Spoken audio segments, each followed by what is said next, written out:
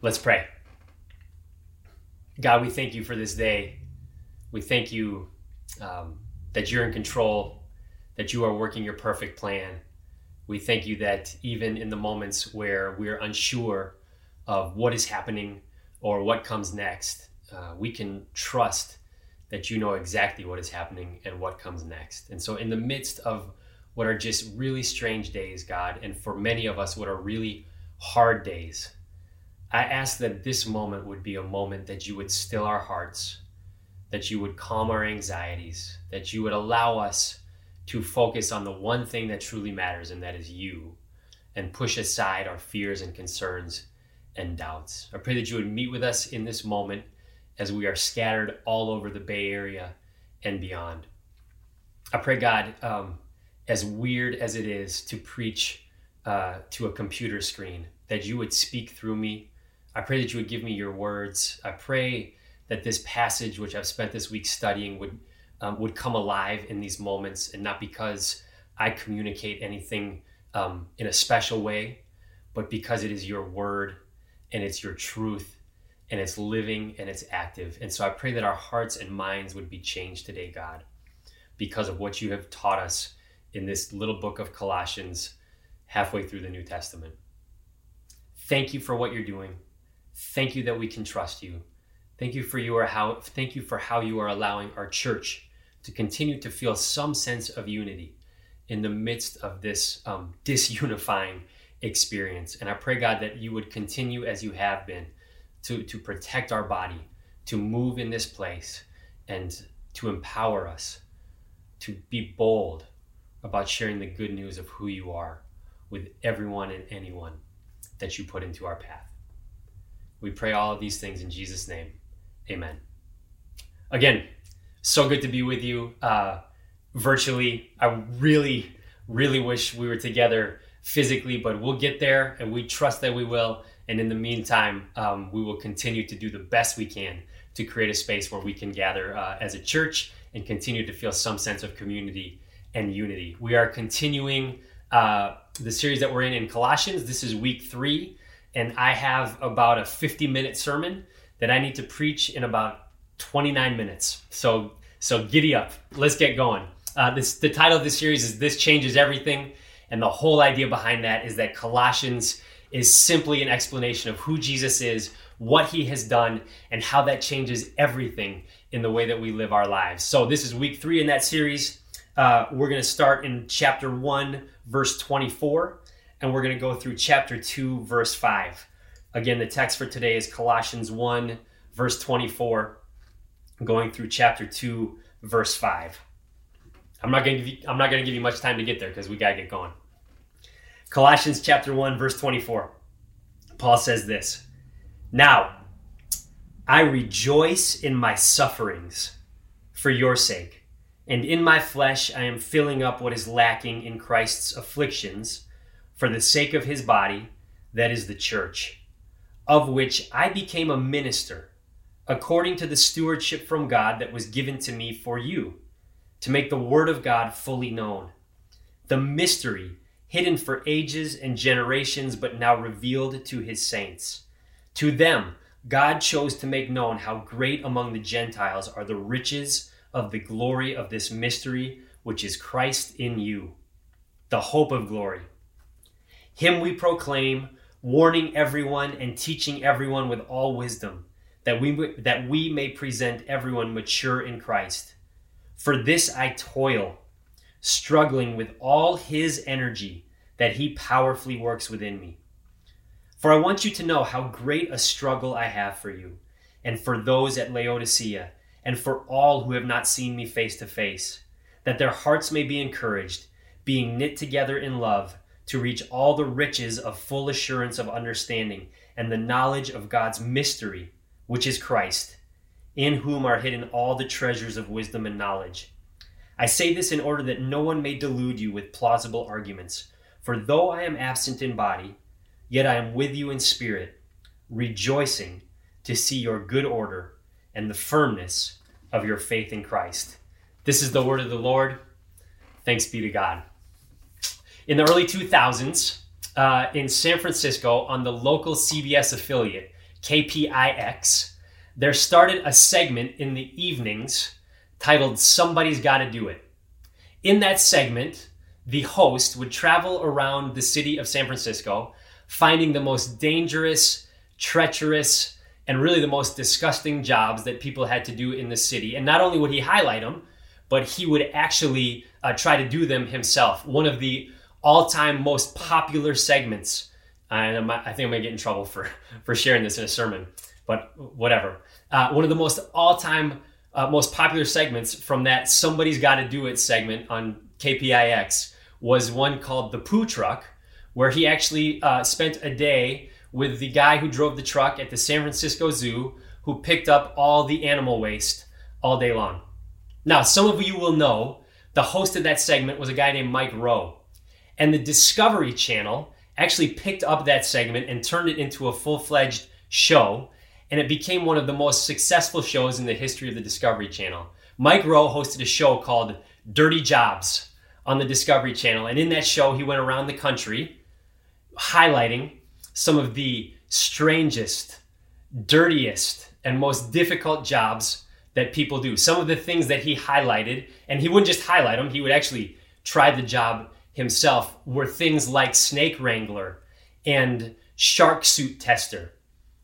Now, part of why people love that show was because of the gross factor, right? He would do just crazy things that you couldn't imagine someone doing. And that was attractive to a TV audience.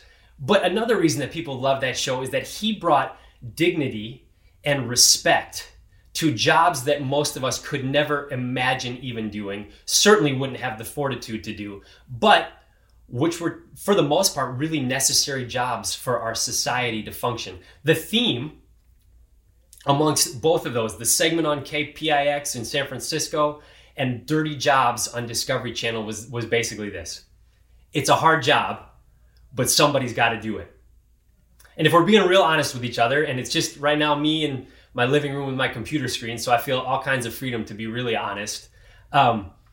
Sometimes the Christian life feels like that. Sometimes it feels like an episode of Dirty Jobs. Like, this is a hard job, but somebody's got to do it. At any given time, you or I, if we have decided to follow Jesus, we could come up with 1,000 ways that following Jesus feels like it has made our lives pretty difficult. It causes us to change our priorities, the way we use our money, the way we use our time, the things we do and the things we don't do. And if we're just being honest, it's really easy in moments to be like, this Christian life feels like it's a really hard job. Now, I think that's actually what Paul is speaking to in the text that we're going to look at today. Just for a bit of context, for a reminder of where we've been. In the first week, we looked at his introduction, and he said, here's the gospel, and here's how the gospel changes everything. Last week, he transitioned from that into, this is who Jesus is, and this is what Jesus has done. After this week, the rest of the book of Colossians is essentially Paul fleshing out, this is how the gospel changes everything. And here are the really practical ways that the gospel affects our everyday lives. But before he gets there, he makes one more pit stop. And that is the section of Colossians that we are looking at today. And remember, Paul has never been to Colossae. He's never met these people. And so in the verses that we're looking at today, Paul is essentially saying, here's what the gospel is. Here's who Jesus is. Now, allow myself to introduce myself. So in this section, we hear about who Paul is. There are three things that I think that we're going to see that Paul communicates to the church in Colossae in this section about him. And I want those three things to frame how we study these verses this morning. The three things he communicates are this. First, he says to them, God has given me a job to do. The second thing he tells them is, it's a hard job. And in fact, as we see, it's not just hard, it actually has caused me to suffer a lot. And then the last thing he says to them is, I have joy in that suffering, not in spite of it. And I'll hit this point again, but it's worth saying now. He doesn't say I have joy in spite of my suffering. Paul says I have joy because of my suffering. God has given me a job. It's a hard job, but I have joy in the midst of it. And again, I want that to frame how we see what this passage means for us today. So the first thing that we're going to see as we turn back to the text in Colossians, end of Colossians 1, is this. God has a job for you. God has a job for you. Turn with me back, or look with me back at verse 25. We're going to skip over verse 24 for now. In verse 25, Paul says, I became a minister according to the stewardship from God that was given to me for you. What's he saying right there? He's saying God gave me a job, and it was to be a minister. The Greek word for minister is diakonos. It is the word that we get our modern word deacon from. It essentially means someone who serves somebody else, to act as an intermediary or to act as an assistant to a superior. And so Paul is just saying, look, God gave me a job, and it is to serve him on your behalf. But let me go ahead and tell you what that job is. The last part of verse 25, to make the word of God fully known. So God gave me a job, and that job is to make everyone know about who God is. And then he fleshes it out a little bit more. Verse 26, the mystery hidden for ages and generations. Now, that word mystery, maybe you noticed it, it shows up 3 times in these 11 verses. He says, my job is to make known God's mystery, which he explicitly says what it is in the next verse, verse 27. To them, talking about the saints, God chose to make known how great among the Gentiles are the riches of the glory of this, here it is again, mystery, which is Christ in you, the hope of glory. And then again, chapter 2, verse 2, he talks about the mystery, which is Christ. So the first thing Paul is saying to these guys is, or these guys and gals, is God gave me a job, and here's the job.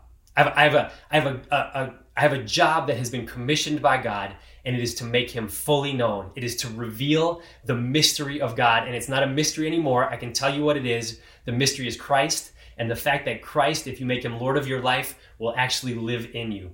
He reiterates it one more time as we keep moving through the passage in verse 28, when he starts that off by saying, him we proclaim. I have a job. It is to make Jesus fully known, to reveal the mystery, to proclaim him. Now, we know from the rest of the New Testament, Paul had other jobs. He was a tent maker, so on and so forth. But what he's saying right here is that there is an overarching, all-encompassing job description, which I have on my life, which God gave to me, and that is to make him fully known. At the company I worked for before I went to seminary, I had several different roles. The last role I had there was outside sales. And when I transitioned into that role, I got a job description for that job. It was a several-page document that laid out all of the expectations, the metrics, the how things were going to work in this job, what it was going to look like, what they expected from me. That was the official job description. That job also came, and for all of you who are in sales or something similar, you're going to know what I'm talking about. That job also came with an unofficial job description. The unofficial job description was just one sentence: sell as much as you possibly can. I guess there was maybe a sub-sentence, which was, as long as it's legal and within compliance, do everything possible in your power to grow sales. Everything else on the official job description simply served to serve and was subservient to the one line on the unofficial job description, which was sell as much as you can. That's kind of what Paul is saying here. He says, I have a lot of things to do, but my one sentence job description is to make God known. And what I want us to see as we look at this passage is that for those who are followers of Jesus Christ, for those who would call him Lord of their life, we have the exact same job description on our life. The same job description that was given to Paul by God has been given to you and I if we consider ourselves followers of Jesus Christ. Now, I'm not saying that our lives need to look exactly like Paul's. I'm not saying God is calling everyone to leave everything behind and go travel around the world planting churches everywhere they go, though he may be calling some of us to do that, and that would be awesome. No, God's call in our life, like Paul's, is that we are to make him fully known, to proclaim him everywhere we go, to reveal the mystery of Christ in you. Our challenge is we forget that overarching job description so often. We run so hard, so often after the lesser job descriptions that God has given us. I just want us to recognize this morning that God has not called us to build the perfect, comfortable, affluent life that is the envy of all of our neighbors and our colleagues. God has not called us to amass as many social media followers as we possibly can. God has not called us to create the perfect home. He has not called us to create the perfect children. The primary job that God has called us to is not to get the next round of funding or to take the startup public or to get tenure or to get published or whatever it is. The primary and overarching job description on anyone's life who is a follower of Christ is to make him fully known. And you know what I think is so cool about that in this season? How many people have you heard talking about this season as a cool season? What I think is so cool about that in this season, in coronavirus quarantine, shelter in place, is this. That job description doesn't change. In a season where so many people are losing their jobs or being furloughed from their jobs or have nothing to do at their jobs, the job description for a follower of Christ remains the same. That is to make him fully known, to proclaim him, to reveal the mystery of who Christ is. And we can do that whether we are sheltering at home, quarantined, or not. God has a job for you. That's the first thing we see in this text. Now, the second thing we're going to see in this text is that it is a hard job. Not only does God have a job for you, but it is a hard job. As we turn back to it, look with me now at verse 29, continuing to work our way through these verses. Paul says, for this, talking about this job that God has given me, for this I toil, struggling. Now we're going to skip over the rest of that verse. Go to chapter 2, verse 1. It says, for I want you to know how great a struggle I have for you. He says it 2 times in the space of 2 verses.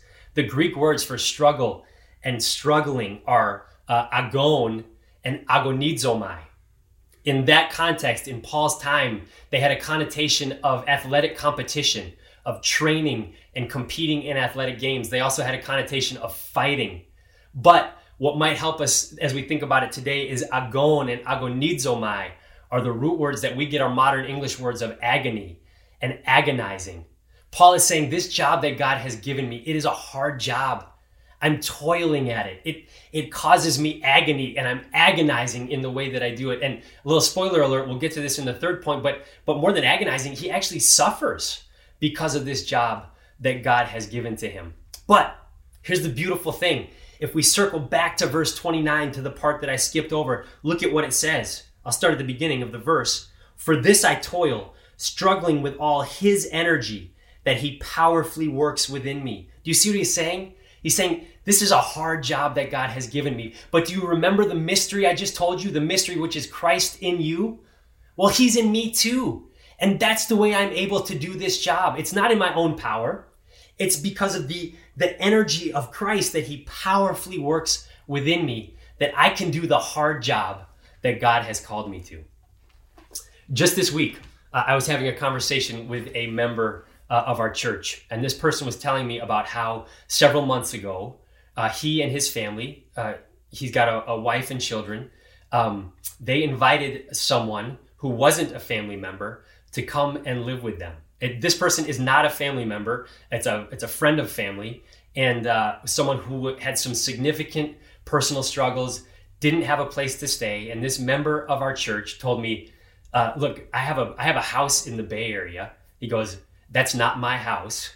And so we just felt like God was calling us to let this person live with us. And then lo and behold, we go into quarantine mode and now they're all there together. This call was not, I just want to make it clear, was not a conversation like, and it's just been so wonderful and so easy for our family to have this person sleeping on our couch who we're trying to help out. It was a call of like, hey, can you pray for us and for me? Because this has put a lot of strain on our family. It's put a lot of stress on my marriage. But they are making fully known to this person who is living with them the mystery of the gospel of Christ in you.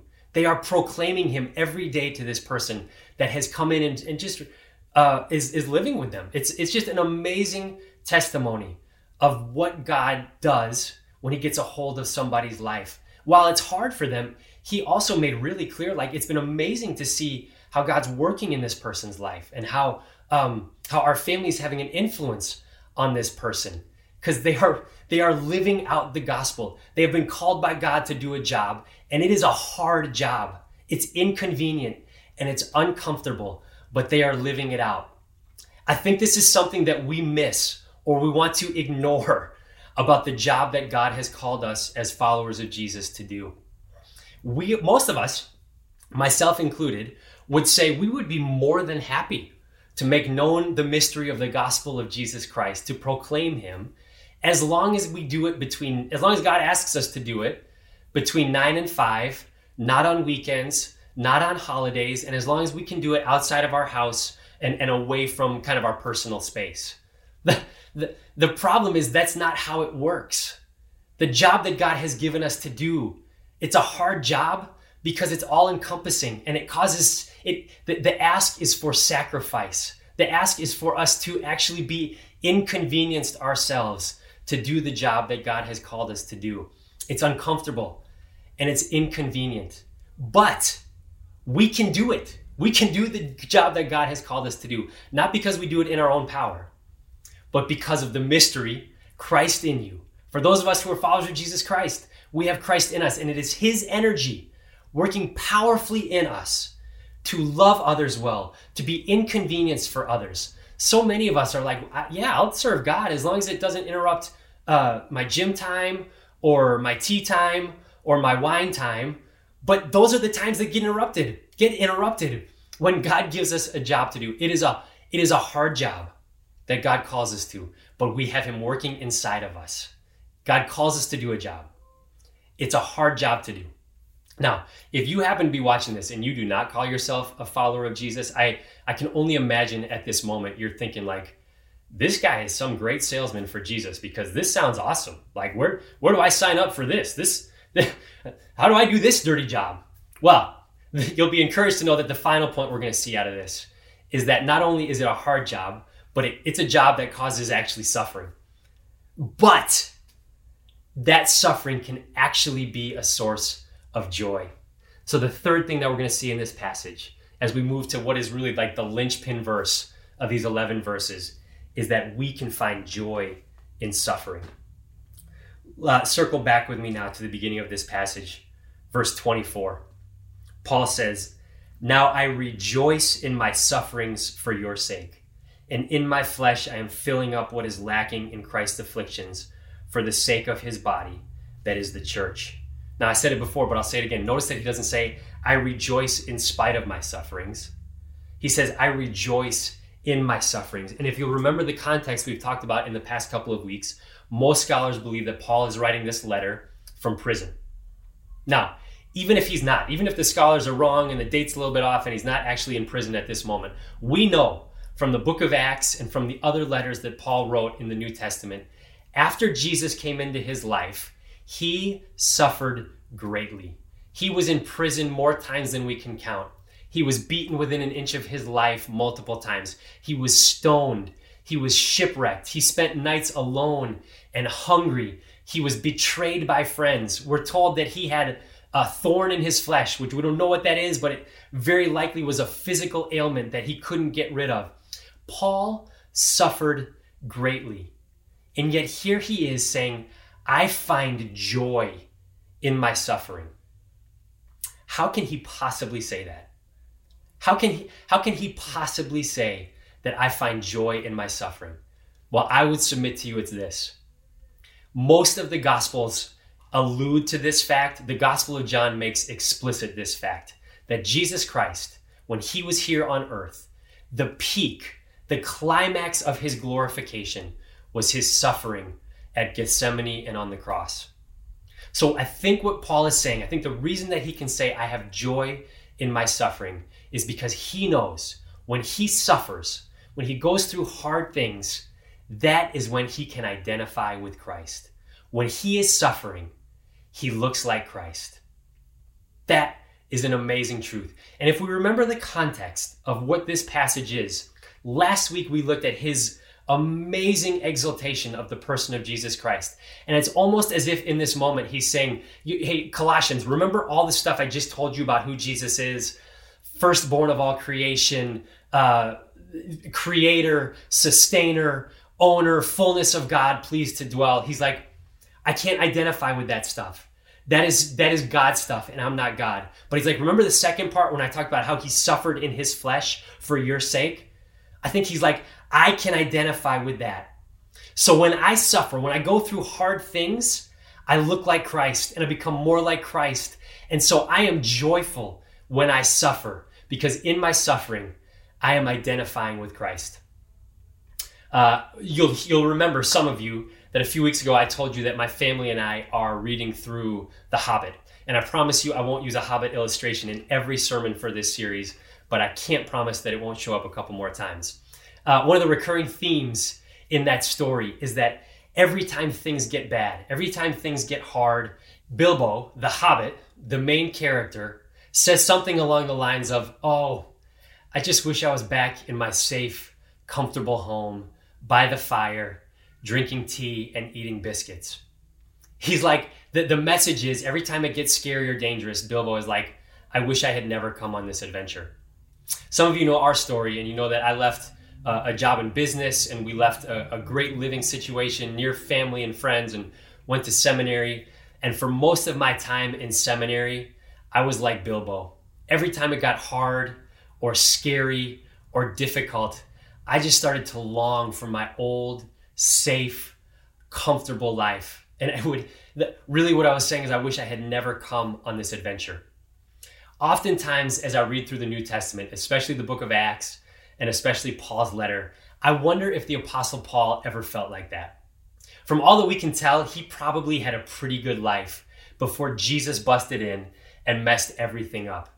He was highly educated. We know that he had influence and power. If he wasn't affluent, he was probably headed in that direction. He probably lived a very comfortable life. And I just often wonder if the Apostle Paul, in one of those evenings, in the middle of the nights, when he was sitting on the floor of a putrid, filthy jail cell in some godforsaken city he never thought he would ever go to, or in one of those nights where he was laying in some kind stranger's bed in their guest room, trying to recover from broken bones and a concussion and lacerations, or when he was sleeping alone in the wilderness, hungry and cold and hiding from people who wanted to kill him. I often wonder if he ever thought to himself, "Man, I wish I had just stayed in Tarsus. I wish I was just back in my warm, comfortable, safe house teaching at the university. I probably would have had tenure by now." Maybe in the early stages of his walk with Jesus, he had thoughts like that. But I'm pretty sure, based on passages like the one we're looking at right now and so many others, in Acts chapter 20, Paul says, "I count my life as no value to me, except that I can finish the race that God has put before me." I don't think Paul thought like that. When Paul hit suffering, when he hit difficulties, when he hit trials, he didn't shrivel and whine. He rejoiced, because he recognized that it was in those moments that he was most closely identifying with the Savior that he served, a suffering Savior. And as Paul suffered, he knew that he looked like Christ. We know almost nothing of this in the church today, especially in the West. When we hit difficulties, when we hit trials, suffering, hardships, when we lose our job, when we get sick, or when someone we love gets sick, when we are betrayed by someone, when life seems to fall apart, when we get frustrated and discouraged, we do almost everything else except find joy in those moments. And yet here's the Apostle Paul writing to these people in Colossae saying, "It's when I am suffering that I can find joy." And that can be true for you and I. When we recognize that it is in our difficulties, it is in our hardships, when we are living through a global pandemic and it feels like every facet of our lives is being totally jacked up, we cannot just grit our teeth and bear it. We can actually find joy in that moment, because Jesus promised his followers that they would suffer for his sake. And so when we suffer, we can find joy in it because it identifies us with Jesus Christ. If you want to look like Mike, buy some Air Jordans. If you want to look like Jesus, rejoice in the midst of suffering. But I asked the same question that I asked to Paul. How could Paul say that? How can we possibly do that? And the answer is the same. It is the mystery of the gospel. which Paul has already laid out. It is Christ in you. There is no way in our own power that we could ever find joy in suffering or hardship or in difficulties. But when we have Christ living in us, the hope of the gospel, we can find joy in suffering. The gospel of Jesus Christ, sermon title or series title, changes everything. Now, as we wrap this up, I just want to point out one more thing in this passage. Paul does not say that he is rejoicing in his suffering just because he's blindly following some God and isn't sure how it's all going to play out. I want to see three words that he sprinkles into this passage that give us a clue as to what his mindset is. The first is in verse 27, when he talks about the riches of the glory of this mystery. He uses that word again in verse 2 of chapter 2, when he says to reach all the riches of full assurance and of understanding and the knowledge of God's mystery. And then the next verse, in verse 3, talking about Christ, in whom are hidden all the treasures of wisdom and knowledge. Do you hear that? Riches and treasure. Paul is saying, I'm not just doing this for nothing. There is a reward at the end of this. Riches and treasure are reward language. And again, Hobbit, the reason that Bilbo and all his dwarf companions could go through all the terrible things they went through is because they knew at the end of their journey, there was a mountain with a cave underneath it full of gold. There was a payoff at the end. And Paul is implying in these verses, the same is true for those who follow Jesus Christ. Yes, there will be suffering in this world, but we can have joy in that. One, because we identify with Christ in that suffering, but two, because there is a joy that is set before us. There is a goal. There is a reward, riches and treasure. And it may not be a pot full of gold, though it might be, but it is heaven. It is eternity in God's presence. It is wiping every tear from our eyes, and death being no more, and sin being no more, and sadness being no more. We can suffer through this life, knowing that there is a payoff in the life to come. Now, the last thing I just want to talk about is that Paul is not the only one that the Bible talks about getting a job from God that was a hard job, but finding joy in the midst of that hard job. Jesus Christ was also given a divine job description. And that job description was really hard. It was to come to earth as a human and fix the problem of sin. And the way that Jesus had to do that, his job description included death on a cross. But do you know what got him through that? Do you know what he found in the middle of it? It's what the writer of Hebrews tells us. Joy. The writer of Hebrews chapter 12, verse 2, he tells us that Jesus went to the cross because of the joy that was set before him. He endured the cross. And do you know what that joy was? I believe with all my heart, the joy that was set before him was the prospect of Jesus taking people like you and me, people who were alienated and hostile in mind and doing evil deeds, and presenting us holy and blameless and righteous before God the Father. It was the prospect of taking those who were active enemies to God and reconciling to him as God's sons and as God's daughters. It was for the joy that was set before him that Jesus endured the cross. He had a hard job, but somebody had to do it.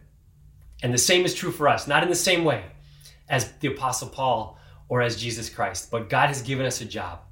It's a hard job, but we can find joy in the midst of it. It's a hard job, but somebody's got to do it. Let's pray. God, we thank you again just for the revealed truth of your word. We thank you for the opportunity that we have to read the Bible freely, understanding that these are the literal words of God, inspired that we might know you better. And I pray that would be what would happen in these very moments, that as the truth and the reality of who you are, as revealed through your word, sinks into us, that we would be changed by that. God, I pray that you would work in us. I pray that you would empower us to make fully known to everyone you put in our path the mystery of the gospel, that it is Christ in you and that him we proclaim. Thank you for who you are. As we move into a time of communion, God, I pray that the reality of what you did on the cross would be so real to us that it literally changes the way that we live our lives.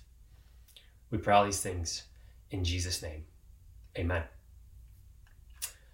We're now going to move into a time of communion. And again, though we can't be together physically, as we're together virtually, I hope that this is a sign and reminder of our unity as the body of Christ, even though we are currently scattered in many different places. I also want to just encourage you, if you're watching this today and you would not consider yourself a follower of Jesus Christ, the Bible makes really clear that to partake in communion is reserved for those who have made Jesus Christ Lord of their life. So if that's you, I would just ask that you refrain from taking communion with us today. But I also just want to encourage you that there is no better day than today to make the decision that, you do want to be a part of God's family by becoming a follower of Jesus Christ. And we can help you with that, and we'll have an opportunity to after we get through communion. So with that, let's just take a quiet moment to sit and reflect, and then I'll lead us in the taking of the elements.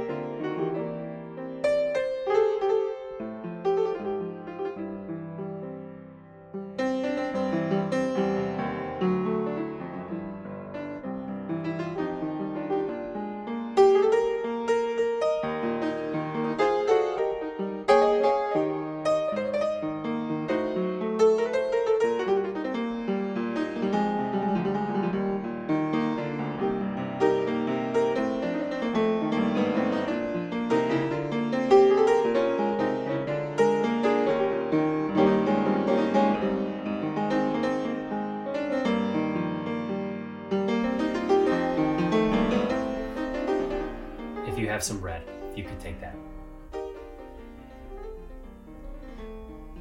For I received from the Lord what I also delivered to you, that the Lord Jesus, on the night when he was betrayed, took bread, and when he had given thanks, he broke it and said, "This is my body, which is for you.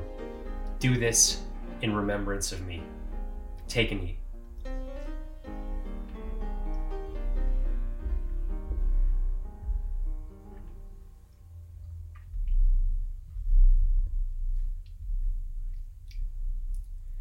In the same way, also he took the cup after supper, saying, "This cup is the new covenant in my blood. Do this as often as you drink it in remembrance of me. For as often as you eat this bread and drink the cup, you proclaim the Lord's death until he comes." Take and drink.